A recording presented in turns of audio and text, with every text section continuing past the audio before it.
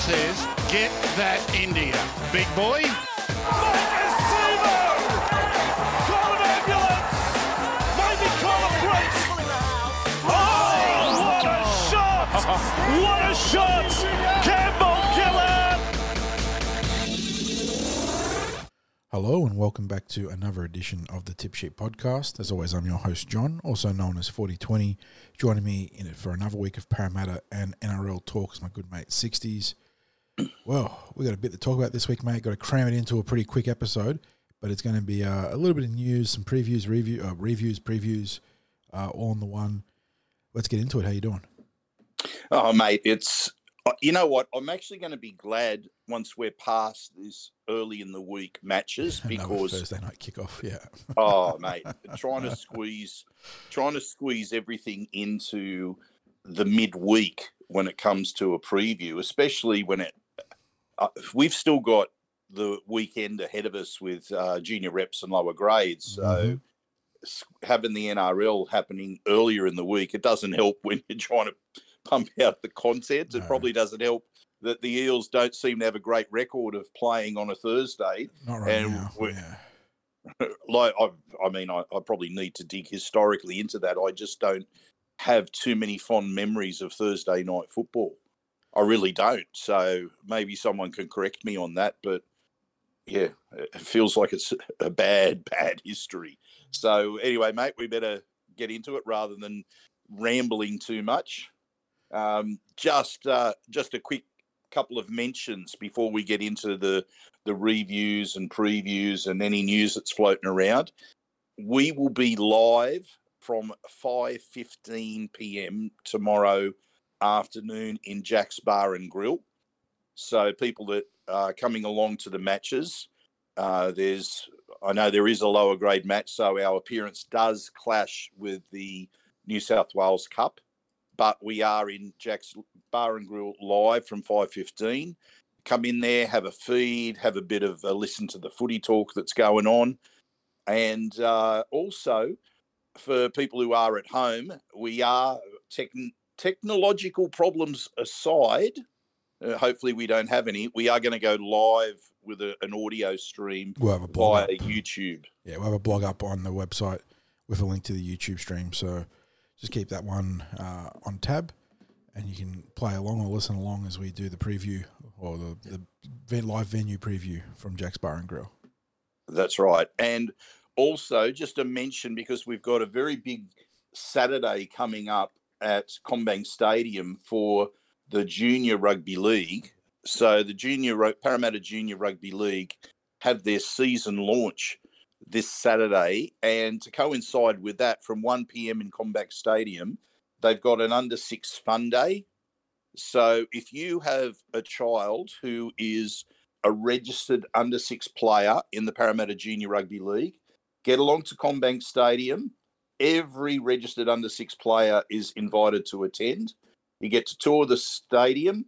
You get to see the change rooms at the stadium. You get a team photo taken. You get to meet some NRL stars, and you also get to run out onto the field through the tunnel, just like NRL stars do.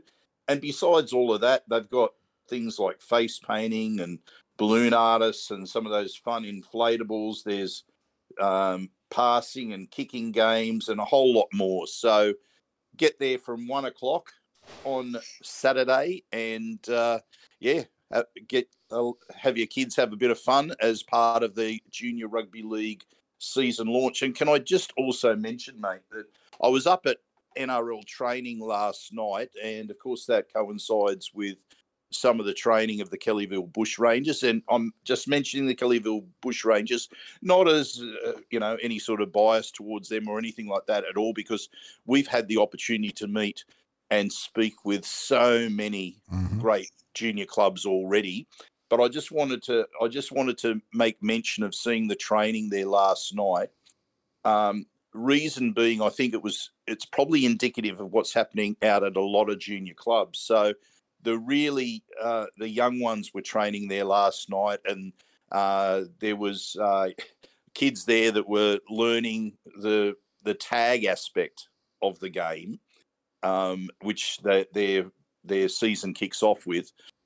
And obviously the kids are out there having fun, but it's that the community aspect. I saw so many mums and dads that were there watching their kids training, and there were fold-out chairs and blankets and people mixing together, and all the things that we found out about junior rugby league and that community aspect of it, with being a way that brings people together within the community. It was all there in evidence last night. So can I just say that anyone that hasn't registered their kids for a junior rugby league club and you're thinking about it, everything that I see when I'm going out there and seeing junior rugby league training and games and things like that, it is all about the community. Everything that all the clubs that we've spoken to, the emphasis that they place on not so much creating the next NRL star, but really just making an impact in the community and helping young people to become the best people that they can be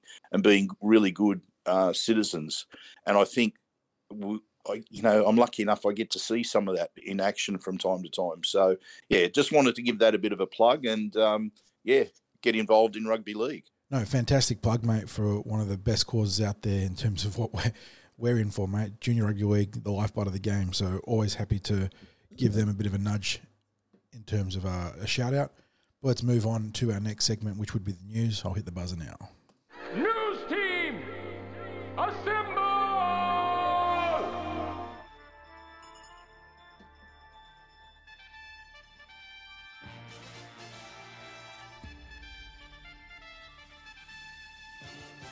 A short but serious segment this week, 60s. We start on a very somber note with the passing of rugby league great Johnny Sattler, age 80, and unfortunately has passed away this week. Sattler, of course, one of the great tough guys of the game, famous for playing that grand final for broken jaw, pretty much the entirety of a grand final for broken jaw, which is just unfathomable. But back in sort of one of the South's heydays, South Sydney Rabbitohs, that is, their heydays. And yeah, he's carved out his legend in the grand final. His son will go on to do the same thing in 2003 with that famous tackle on Todd Burns. But yeah, Vale, Johnny Sattler. Yes, mate. I am old enough to remember John Sattler playing.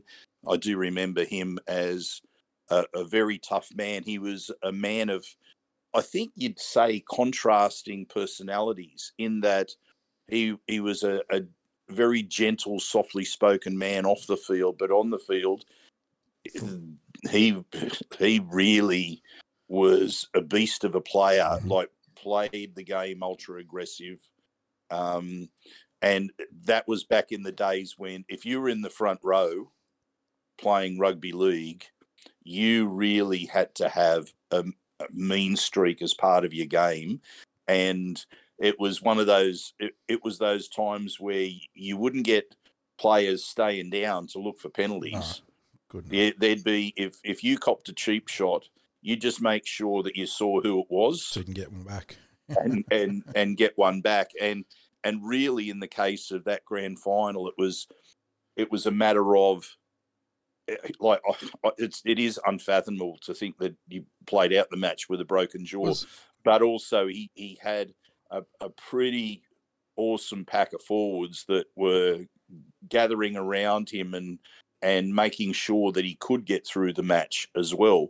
So, and if you've ever seen footage of the incident that led to the broken jaw, you can see what I mean about how rugby league was played back then. So, Somewhat it was crazily, that game was versus Manly, wasn't it?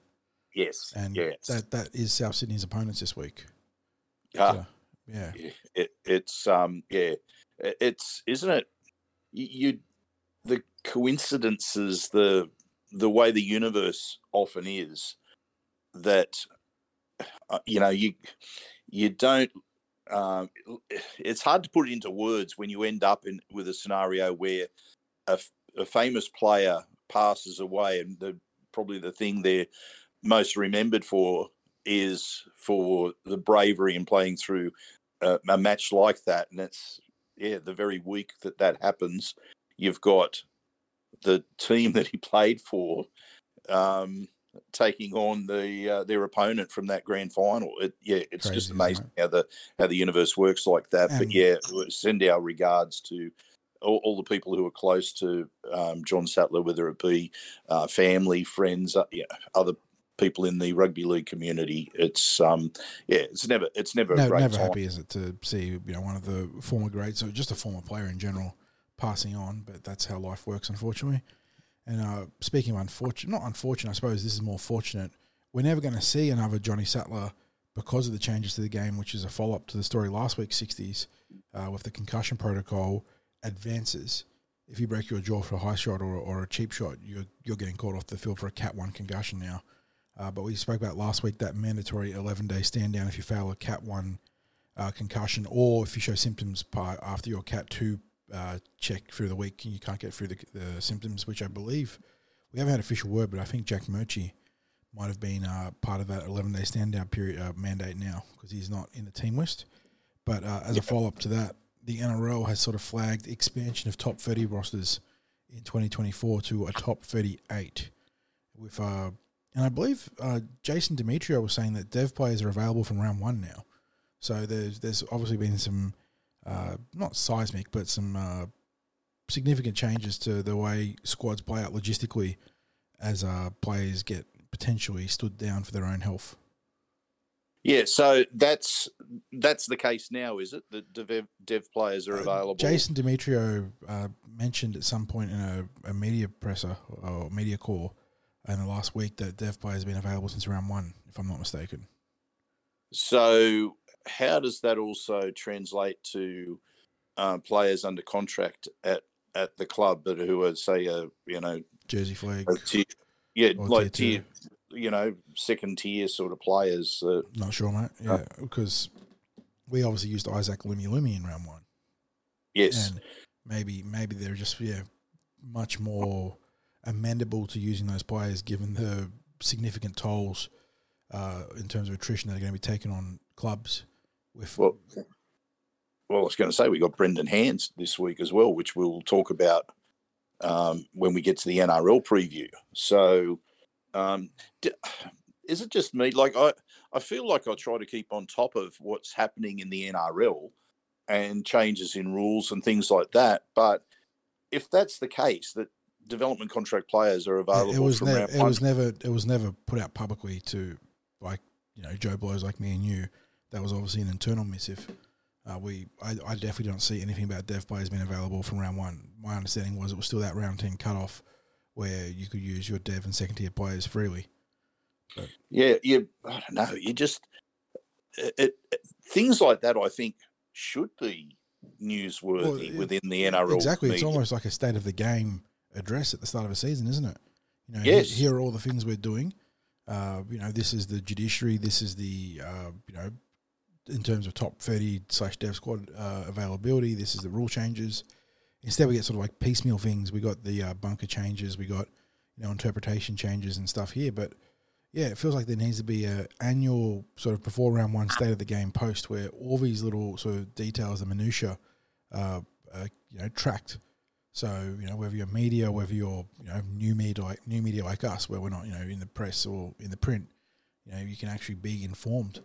Because and of course the other thing is too, it also, we have dates that change about when you have to have 28 players signed up on your cap, 29 players, 30 players signed up on the cap. I think like everything in terms of dates and sizes of squads and anything relating to that, I'm with you. I think there should be like a state of the nation type statement that's put out so it is clear for the rugby league public and not just for select media or not just for the clubs, but it feels like if there's a lot of people out there who don't know, and even some of the things that we think we're clear about, there's a lot of people out there that follow the game that don't know, and it just feels like it hasn't been made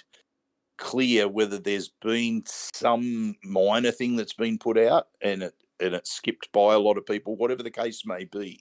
I think it needs to be clarified at the start of every season so that the people who enjoy the game, and whether it be people like ourselves or people who only have a passing interest in the game, but people who enjoy the game are clear about what rules and what dates and anything that applies to this upcoming season. And of course, the adjacent conversation to the expansion of the top 30 to a top 38 is on match day. Should we have a corresponding expansion of the interchange, or at least a limited expansion where maybe you keep your 4 core players that can be used freely to interchange on and off the way league does rather than union, but then you have an expansion of whether it's +2, +3, +4 union style players that can come in but cannot then be subbed in and out. I don't know, like if players are getting ruled out due to Cat 1 concussions, do you need more resources on game day now, 60s? Well, I think that you're probably going to start to get to the point where the NRLs will talk about a 19th player. Honestly, I think it has to get to that stage because we've had the situations where interchange benches have been very scarce once the players have been lost, not just to concussion, but to other injuries. Mm-hmm. And once you start getting into having to have a HIA and players going off, if you've got nobody on the bench, it's pretty unfair. It's not really a system you can rort to, because if you're playing to win, you're not budging for your 18th and 19th players to be the impact players in a game, aren't you? You're picking your best 17, and then those guys are the next best in terms of just covering injuries. So, yeah, absolutely correct. Absolutely, I'm definitely open to expansion of the bench, or whether it's the 18th, 19th players being more available via injury or concussion. But yeah, it's probably a conversation that's going to be expedited in the coming weeks and months as these new Cat 1 rules start to take a toll in a good way. When I say take a toll, I don't mean it negatively, on clubs, to protect players. So definitely one to watch. And I think that's about it for the news this week, mate. Like I said, short but serious. Let's get into our combined review/preview segment for the Parramatta Eels. We'll just go grade by grade, do a quick look back at what happened on the weekend for them, and then go into their previews. One team that we're not going to be... We can preview, but we don't have a team sheet in front of us right now. But a very good week for the Lisa Fiala Cup team. 60s, you're out there at Brookvale, where they absolutely pasted the Manly Seagulls to the tune of what I believe was 50-0. Yeah, they play on a different level to the first two opponents that they've had in the Sharks and the Sea Eagles. They're a well-coached team. There's a lot of pace, there's a lot of power.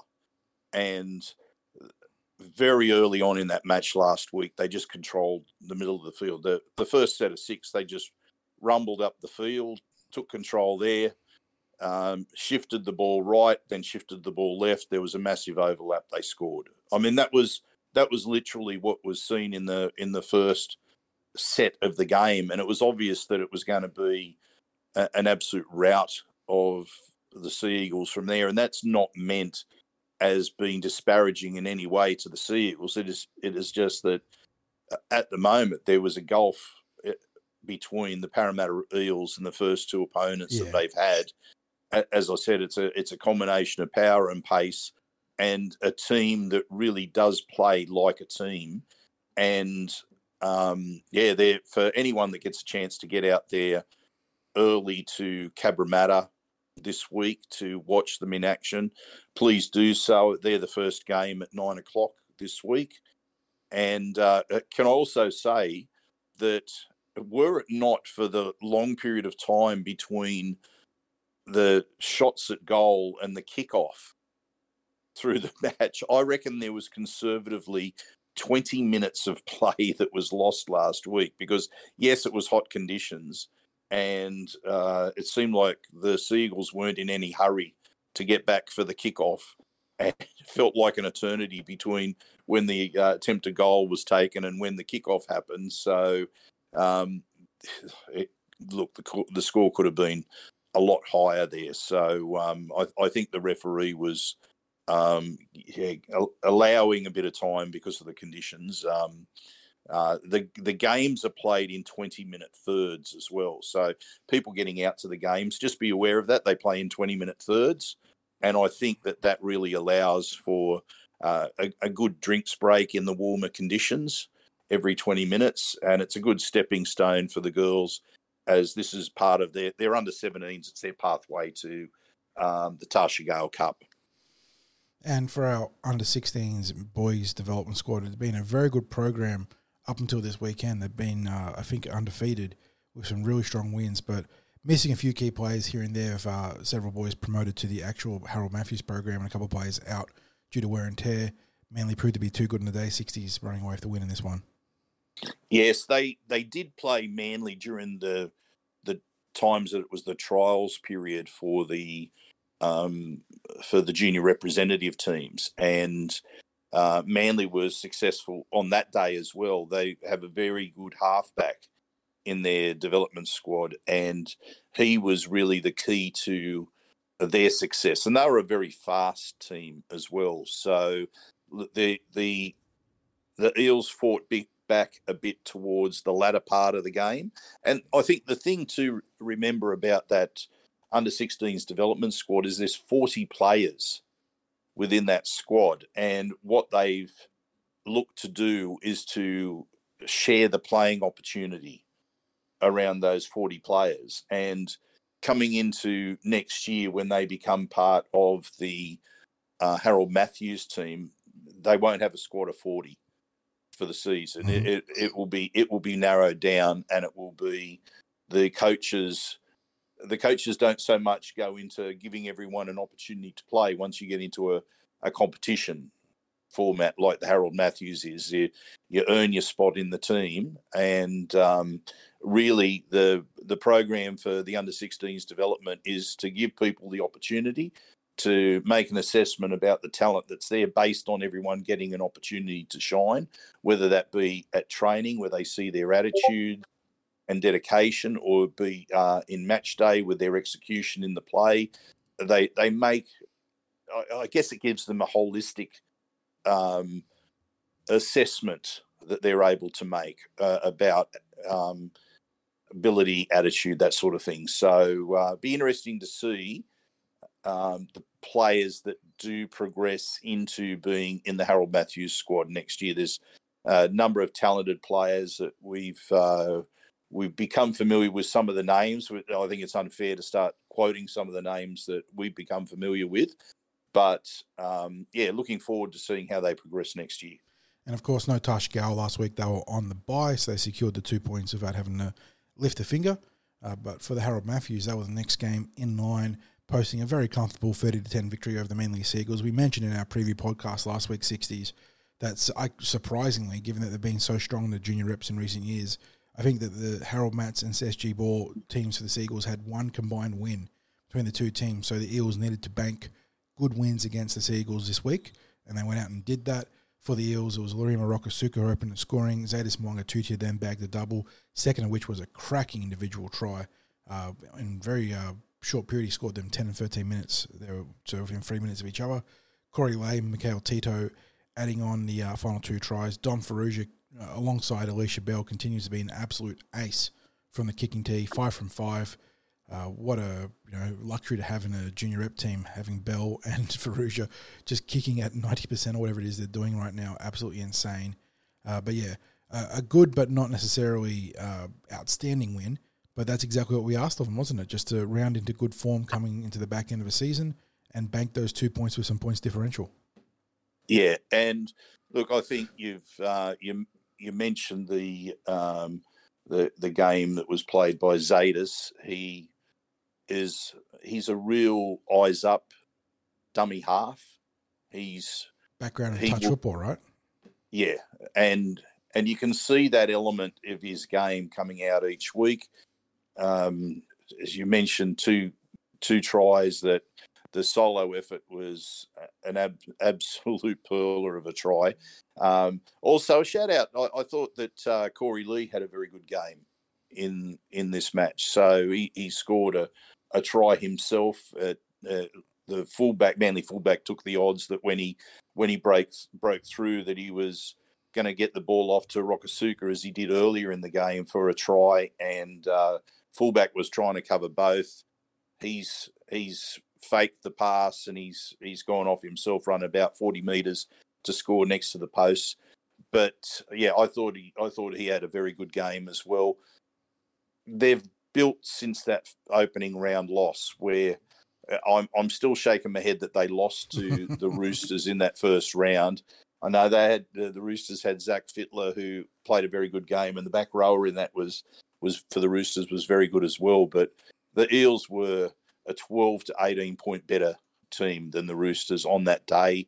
And since then, they've now gone on to be undefeated, and they've got 2 rounds left to consolidate, where they sit at the equal top of the ladder at the moment. So, basically the ball's in their court. They get these last 2 wins.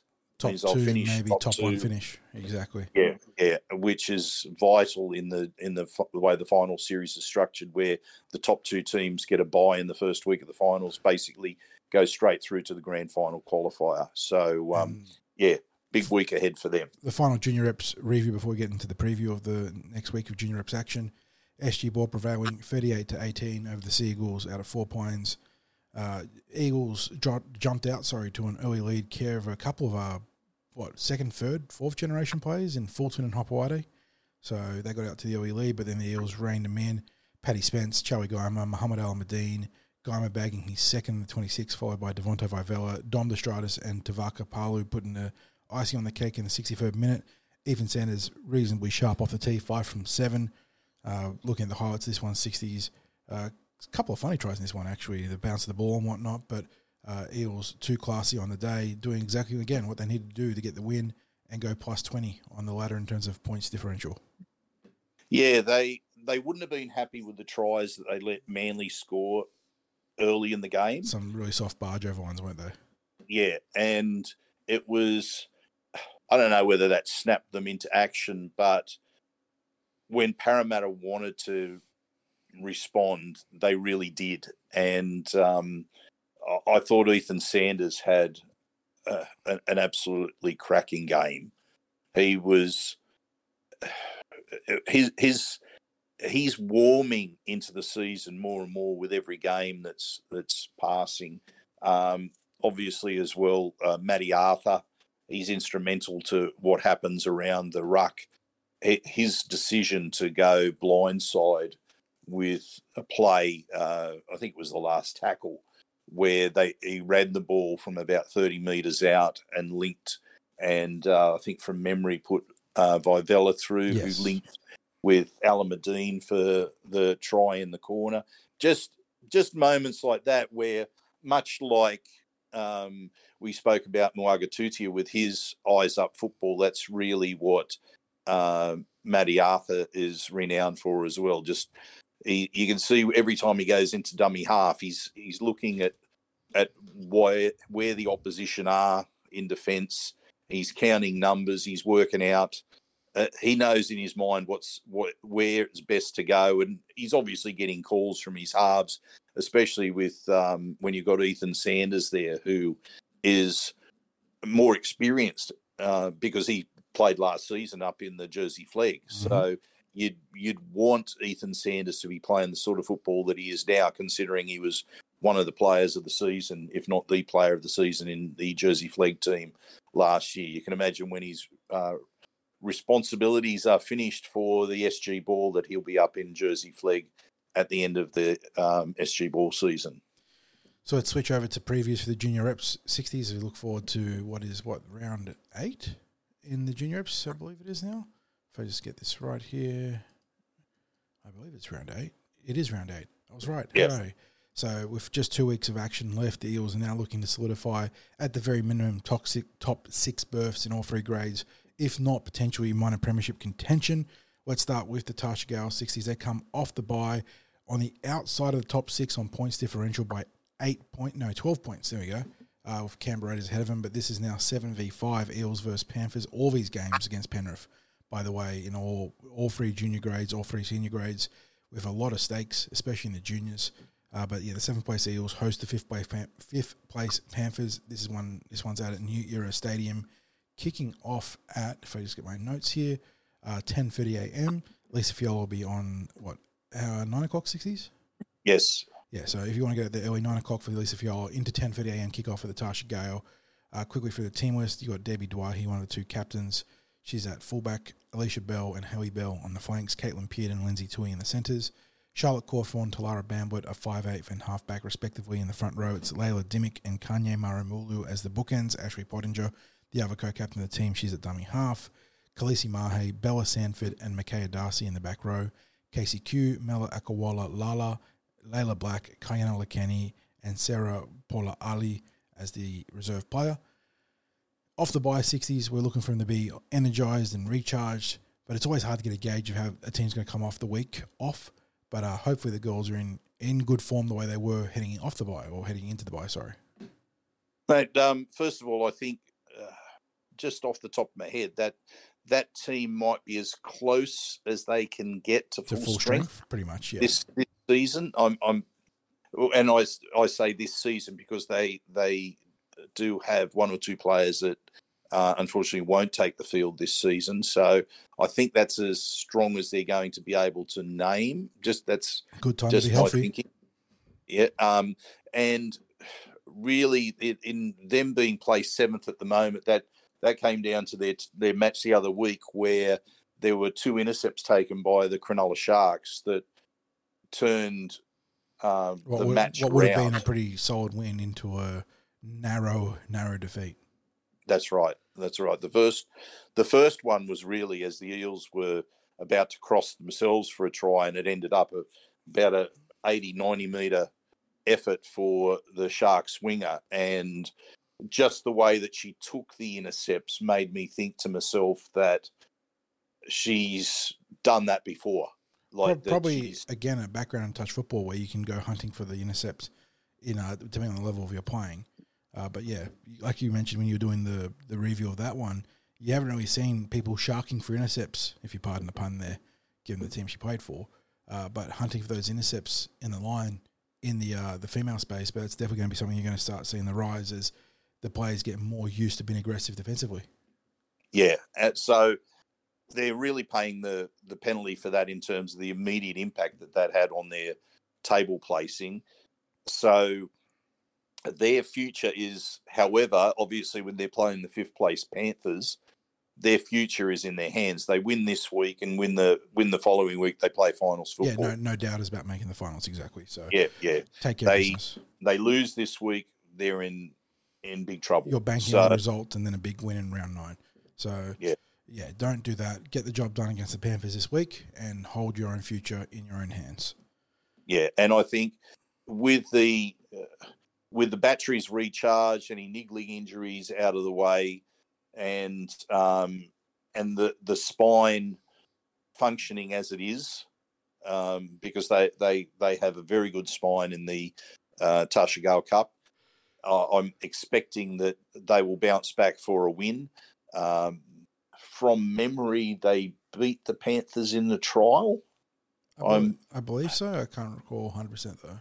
Yeah, so I'd have to double check that, but So actually, I think I'm pretty sure that no. I might have to double check that, but look, I'm expecting that they will bounce back against the Panthers at home. So as I said, destiny's in their own hands. We move on to the second Junior Reps fixture of the day in the Harold Matthews Cup, kicking off at 12 o'clock p.m. The 2nd place Eels hosting the 4th place Panthers. You talk about big games, does not get much bigger than that at this time of the season. For the Eels, you got Corey Lay at fullback, Dom Ferrugia and Aidan Kaborian on the flanks, Jack Nicholas, Lockie Vella in the centres, Junior Fungalele partners Lorenzo Talatina in the halves, Jordan Uta, Mikhail Tito are the props, Zadis Monga Tutia, we've already wrapped him, but he's a dummy half. In the back row, Anthony Abdo, Captain Josiah Finaluta, and then the tireless Tyson Sangalang at lock forward. Interchange, Lockie Kornakis, Ocean Vivella, big inclusion this week, he's back. Lincoln Fletcher, Mason Ong, the reserve is Lewis Sard. Yeah, 2v4 60s, Eels chasing the Canterbury Bulldogs only on points differential here. The Dogs have a one-loss record, much like the Eels, much like the Raiders, much like the Panthers, who have also drawn a game, though. So they're a half win behind those other three teams. Eels on 70 points of differential, Dogs on 78. So razor-thin margin at the top of the ladder here. You win and you win well, and you got one hand on that minor premiership. It wasn't a great trial against the Panthers earlier this year. It was probably the most disappointing performance that I had seen from the Eels' Harold Matt side, especially as the week before they had beaten the Bulldogs. I think that was the order of the Correct. trial. That was Bulldogs the other way Panthers. around. Yep. So the Bulldogs have gone on to prove themselves to be a strong contender in the Harold Matts. The Panthers, I guess in a way that they have proved that trial form to be correct, but the Eels just didn't match them for energy that day. The Parramatta started off very strongly, and then about halfway through the first half of that trial, it was almost like they went to sleep, and the Panthers just ran riot through the middle. And then as they started to run right through the middle, they started hitting the edges. And, it was a very convincing victory that they had over Parramatta. So, again, such an important game, penultimate round, get through this, consolidate the position near the top of the table. And, look, if they play to the best of their ability, and especially with Ocean Vivella coming back into the team, you'd be expecting them to do well against the Panthers, but based on what I saw from the Panthers earlier this year, they will be a challenge. Mm-hmm. Absolutely. And speaking of challenges, SG Ball, we had 2v4 in the mats, 2v3 in the SG Ball. Second place Eels hosting the third place Panthers. Both teams sitting on 6 wins, 1 loss, 2 points separating them in points differential. Eels 72 or plus 72, Panthers plus 70. What a wow! Like two just equally matched teams in terms of all the stats there. The Eels being slightly better offensively, but slightly worse defensively to the Panthers. But once again, those points differential, being right in the same margin, sort of ballpark there. For the Eels, just going for the team list quickly. A couple of big outs this week, though, 60s in the middles at least. Started at fullback Apatuido, Tavaka Palu, Devonta Vivella. That's the back three right there. Richard Penasini and Blaze Talangi. What a two massive ins in terms of the back line. And what a embarrassment of Richards in the playmaking stakes to have a player like Blaze in the centres. And that's because you've got Ethan Sanders and Josh Glynn in the halves who have been so good for the Eels this year. In the front row, Jack Burrows gets a start alongside Saxon Pryke, Matty Arthur at dummy half. So you're missing Sam Tuivasa, Lance Forlima, and LeBron Tuala this week. So that's 3 of your sort of big beefy boys there out in the sidelines. In the back row, you got the Destratus boys, Dom and Raf on each edge. Charlie Guyman captains the team from lock forward. On the interchange, Paddy Spence, after holding down that centre spot for weeks and doing such a good job, goes back to being the utility on the bench, where he's joined by William Lewis, Sebastian Piacala, and Kobe Herford. Sam Squire is the reserve. So some big outs in the middles, some big ins in the back line, and it's going to make a very, very interesting sort of backstory to this game. Can the Eels match it in the forwards? Going to be a big day for Jack Burrows, Saxon Pryke, Charlie Guymer, Seb Piacala, Kobe Herford off the bench. I think because William Lewis usually plays on an edge, so do they push him onto the edge and then bring someone like Dom into the lock forward role when he comes in? There's a few ways they can play it out here, but you've got to match the Panthers in the middle and then give that outstanding backline a chance to shine on the back of it. Well, defending premiers, the Panthers in the SG Ball, they were that was part of their much vaunted 4 titles that they won last year: first grade, reserve grade, Flegg, and SG Ball. Obviously, there are players that have gone up in a grade from the SG Ball team, so they've it's not exactly the same team. But we witnessed the Eels win very well in the trial at the start of the year up at Windsor. Yeah, the outs worry me. The ins I'm happy about, but that's also first match back when it comes to the returning players. So I think on balance we lose a bit in missing some of the big boppers in the middle. Such a crucial match.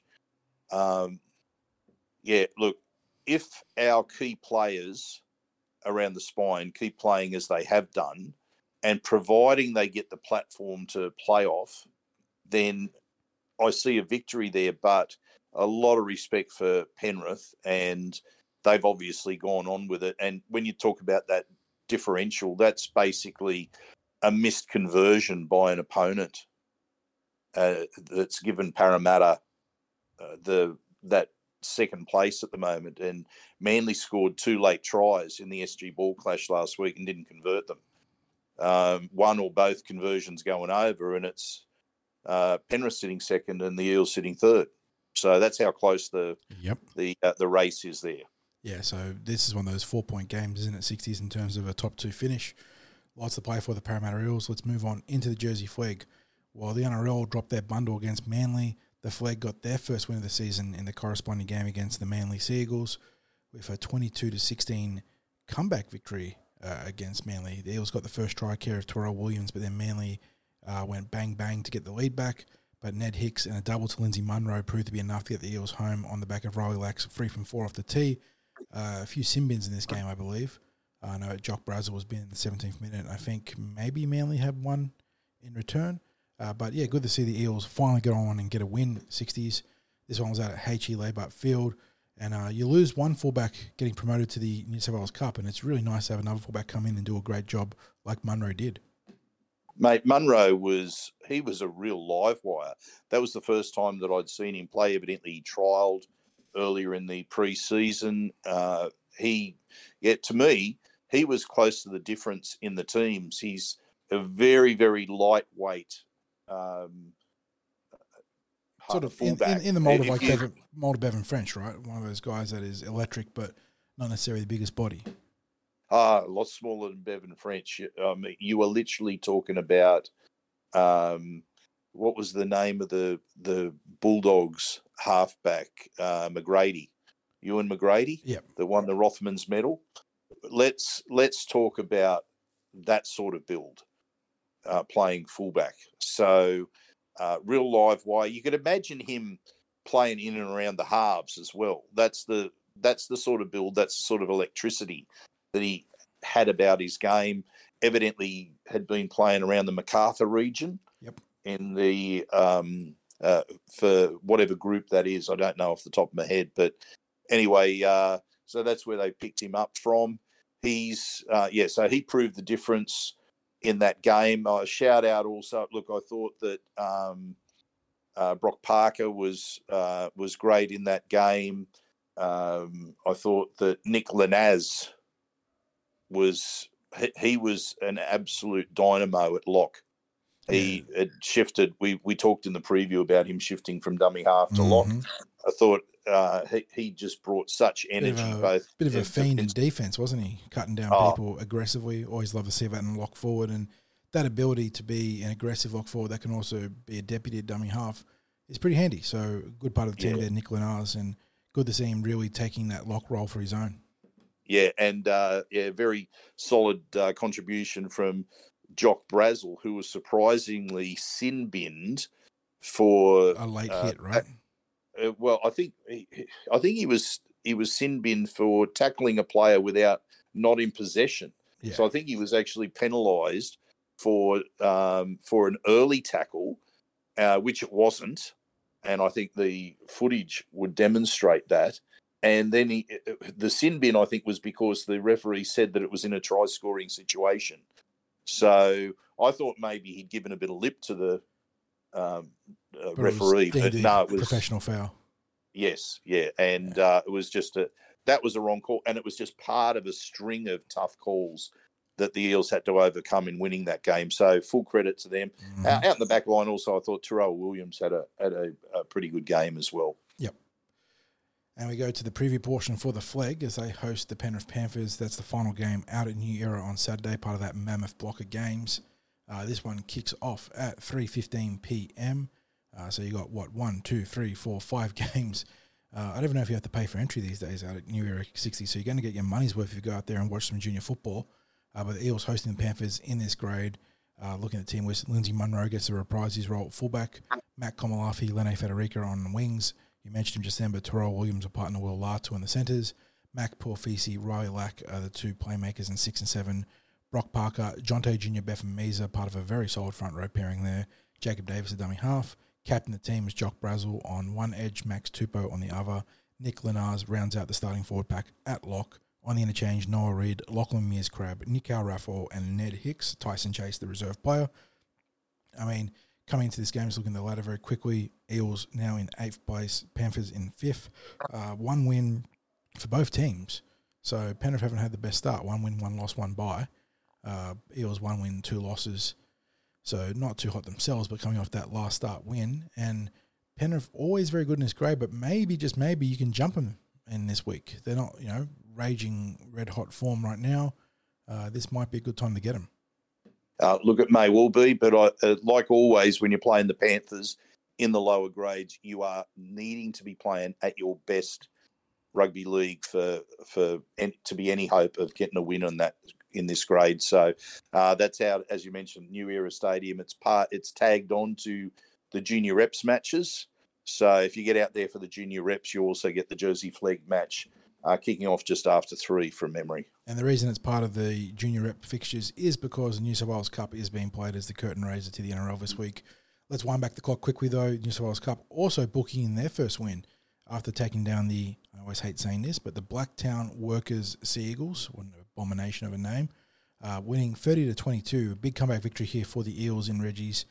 Manly got the first 2 tries, and then were leading, I think, 16-6 at one point, with only the Zach Sini try to put the Eels on the board.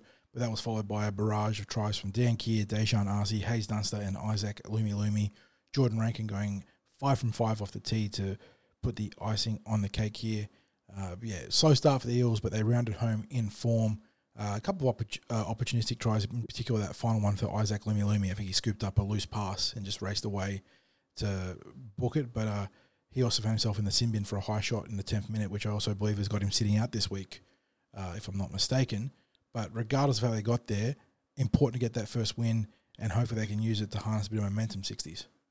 Yes, and shout out to Jaden Yates, relentless worker in that match. Arthur Miller-Stephen making his senior debut or open age debut. Yeah, he played exceptionally well at fullback. Also, Jake Arthur was very, very strong in the halfback position there. And we also saw Wiramu Greg playing in that match. Mm-hmm. And his charges were really phenomenal in both stints out on the field. So, you've got their team list for this week, mate? Yeah, quickly going over to the team list this week, a couple of big inclusions, whether it's guys being dropped or just being back. So starting at 5:20 p.m. kickoff, unfortunately the first half clashing with that pre-game show we're doing, you already mentioned 60s. But Arthur Miller-Stephen, he's back at fullback this week. Joshua Minhinnick is on one wing as the Eels' depth on the flanks is tested due to that suspension to Lumi. But Hayes Dunster, who's starting to round in some good form, holds down the other side. Dejan Arce, Zach Sini, unchanged centre pairing. Rankin and Arthur in the halves. In the front row, you got Ofahiki Ogden and Luca Moretti. Mitch Rain comes into the starting team because Brendan Hands has been called into the NRL. We'll talk about that in that preview. Tony Mattielli, he continues his strong run of form, starting on the left edge, I believe it is. Dan Keir on the opposite. Jerome Masia drops back to the New South Wales Cup this week. He'll start at lock forward. Jaden Yates, Nico Apelu, Tavita Taumapenu, and the big hyphen, Jonte Jr. and Betham Meza. He's listed in both grades, but so was Brock Parker last week, and this is probably going to depend on his usage on Thursday. If he's got light usage, you can back up into the Jersey Flegg. If he's got heavy usage or moderate usage, I'll have to find a player to replace him. But as it stands, Jonte on the team for Thursday night kickoff. Yeah, look, mate, I'm expecting that this is going to be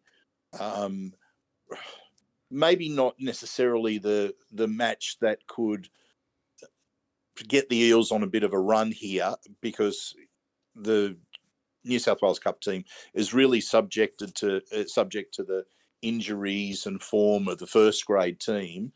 But based on how they fought back last week under adversity, and again, just like the Jersey Flegg, they didn't have a whole lot going their way.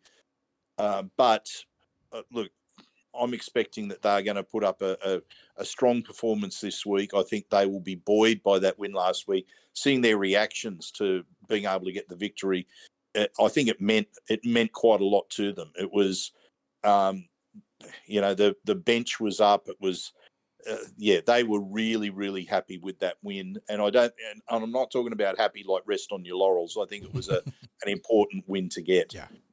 And of course, that brings us to our main event, which will be Sans 60s, who has some real life commitments he has to rush off to. So I will run you through the preview for the NRL on my lonesome, but that's fine. Let's start with the Penrith Panthers. Very formidable lineup. They're coming off the bye, one of those quirks of the NRL scheduling, as it were. Dylan Edwards at fullback, Sunia Taruva and Brian To'o on the flanks, Isaac Tungo, Stephen Crichton in the centres. Very, very good backline, it has to be said. Moving on to the halves, Jerome Luai, Nathan Cleary. Front row, Moses Leota, Mitch Kenny, James Fisher-Harris, all class there. Perhaps a question mark over Mitch Kenny, who's more of a worksman-like hooker, as they try and replace Api Coruscant in the aggregate between Kenny and Sonny Luke. In the back row, though, Luke Garner, Liam Martin, Isaiah Yeo, Martin and Yeo mainstays, sorry, not Yainstays. Got the Isaiah Yeo alliteration going on there. But Martin and Yeo mainstays of that forward pack. Luke Garner, the recruit from the Tigers. On the interchange, I mentioned him already, but Sonny Luke, Scott Sorensen, Spencer Lenu, and Jamin Salmon. The shadow roster of the extended bench, Matthew Eisenhuth, Zach Hosking, Tyrone Peachy, Jack Cogger, and Tom Jenkins. Very, very good team. I know they were upset by the Brisbane Broncos in round one in a 13-12 loss, but it turns out the Broncos are looking pretty good across the first three rounds. So certainly a quality loss, if you want to talk about it in that regard, for the Panthers. And they're coming out fresh and fired up from this bye. Steel's going to have to match that tempo early on and don't let them get too far ahead. For the Eels, though, not too many changes. There is one notable one already mentioned, but there's also the inclusion of Ryan Matterson. We start in the back line where there are no changes. Captaining the team from fullback Clinton Gufferson, Mike Acevo, Bowie Simonson, the wingers. Will Penasini, Wanga Blake in the centres. Dylan Brown, Mitchell Moses, the two halves. Reagan Campbell-Gillard, Josh Hodgson, and Junior Barlaw in the front row. Bryce Cartwright, Ryan Matterson, welcome back. He's on the other edge, so Bryce left, Ryan Matterson, right. Jermaine Hopgood at lock forward. On the interchange, Matt Dury slides back, where he joins the rotation, where he's also joined by Brendan Hands, Wiramu Greg, and Makahesi Makatoa. Brendan Hands obviously on debut. He's going to be the utility capable of playing in the halves, dummy half, and even lock forward in that small ball role. I do believe in this game he will be probably deputising, you'd have to think, Josh Hodgson at dummy half, but if things do go pear-shaped elsewhere, he does give the Eels cover or coverage to be pretty flexible with their bench. Interchange, or the extended interchange, Jake Arthur, Jeremiah Masia, Offa Hickey Ogden, Tony Matayelli, and Hayes Dunster. It looks like Hayes is rounding closer to being in contention for that NRL spot as he gets back to full fitness in Reggie's, but not quite there yet, but doing a good job. Good to see Tony Matayelli as part of the extended roster too, being very sharp in Reggie's, and is probably one of the young forwards to watch. So, yeah, a couple of changes there for the Parramatta Eels. But, yeah, the preview portion of this, and when I'm talking about it on my lonesome, is pretty simple, guys. The Eels have been their own worst enemies across the first 3 weeks. They've lost each game by 4 points when they could have easily been winning by double-digit figures on the back of clunky defense, poor execution on offense, and an inability to get to their kick consistently. Completion rates being well below that 80% threshold that we set as an elite benchmark for what we perceive to be an elite team. And unfortunately, particularly last week, the Eels down, I think, at 60%, which is just not good enough. And yeah, it's broad strokes, coaching or armchair coaching, and it's very obvious stuff to say, but that is literally where the Eels are at, is complete your sets, take better, efficient cracks at scoring, and you're going to win a lot more games, even against the likes of the Melbourne Storm, Cronulla Sharks, and Manly Seagulls. And that's going to come to the fore this week against the reigning premiers, the reigning back-to-back premiers, by the way. So they can't afford to slip up, because as you'll see in 60's tips just shortly, which I managed to record before you had to depart, he's got the Panthers as a real possibility of running away with this game, and I agree. I think the Eels probably win narrowly if they win. I would love to see a blowout win, obviously, but if the Eels are going to win, it's going to be in a single-digit margin. But the Panthers, by the flip side, are very likely to win and win well. So you cannot afford those slip-ups defensively through the middle down that left edge. You cannot afford to squander scoring opportunities like we've seen across the first 3 weeks, and you certainly cannot afford to turn the ball over in plus territory for the Panthers. So getting to that kick is imperative. Trying to box the likes of Dylan Edwards and Brian To'o deep in their own red zone, critical in this one. You just cannot give them free territory, spotting them with poor kicks or poor completions of sets or incompletions of sets, as it were. Yeah, and just shore up that fundamental football, because if you defend well and you complete your sets, this team will figure out the rest. They've got the attacking strike both in and out of structures to trouble the Panthers. We've seen that in the past, and certainly Jermaine Hopgood will be a huge part of that in his return to return fixture against his former club, his junior club. And Ryan Matterson will also boost the Eels down that right edge. No Jack Murchie is a blow to the interchange, but hopefully he's back next week. But yeah, improve those fundamentals. That is as basic as it is, and we'll go into more depth in the live preview tomorrow. But for now, let's get to 60s picks for first try scorer, margin, and best player. John, how I think this is going to play out this week, I'm expecting that it's going to be a high-scoring game again. Now, there's two ways that this could go. It's either going to be that sort of 4-point margin to either team, or it falls apart for Parramatta in a big way against the Panthers. I'm going towards that, 4-point margin either way. I'll go for a scoreline of something like 32-28. Again, it could go either way. I have to tip Parramatta, because I think we are going to see a really spirited effort this week, a very spirited effort.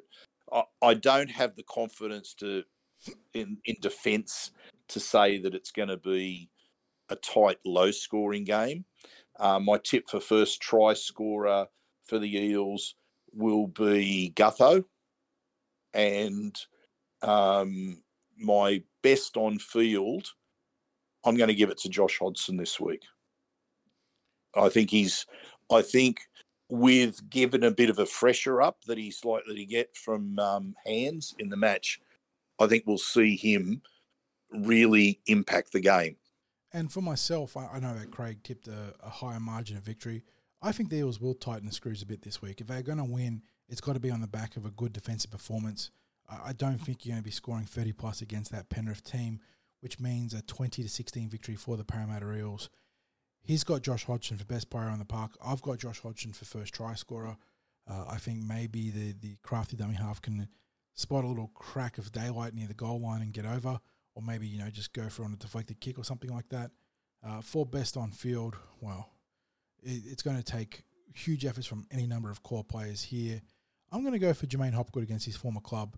I think he hopefully won't get caught up in the feel of the need to overplay his hand and win the game by himself. And I think maybe that unfortunate instance last week of the Hamolo Olukwatu interception will not temper his offloads, because I don't want to see that. I want to see him still be aggressive in offloading, but maybe lead to him being just a fraction more selective. But you're looking for Jermaine to have a really good game here. 2016 victory for the Eels. Josh Hodgson, first try scorer. On that note, let's wrap it up. Just myself, obviously, to close it out, so you're not going to get the Go You Eels from Craig, but we will be live 5:15 p.m. tomorrow from Jack's Bar and Grill. There should be a companion live stream, which I'll have up in a post for you guys to listen along from at home. But if not, you can't listen to that one. We'll catch you guys in the instant reaction review. Hopefully for Parramatta Eels win, obviously. But until then, stay safe. Catch you guys in the next episode.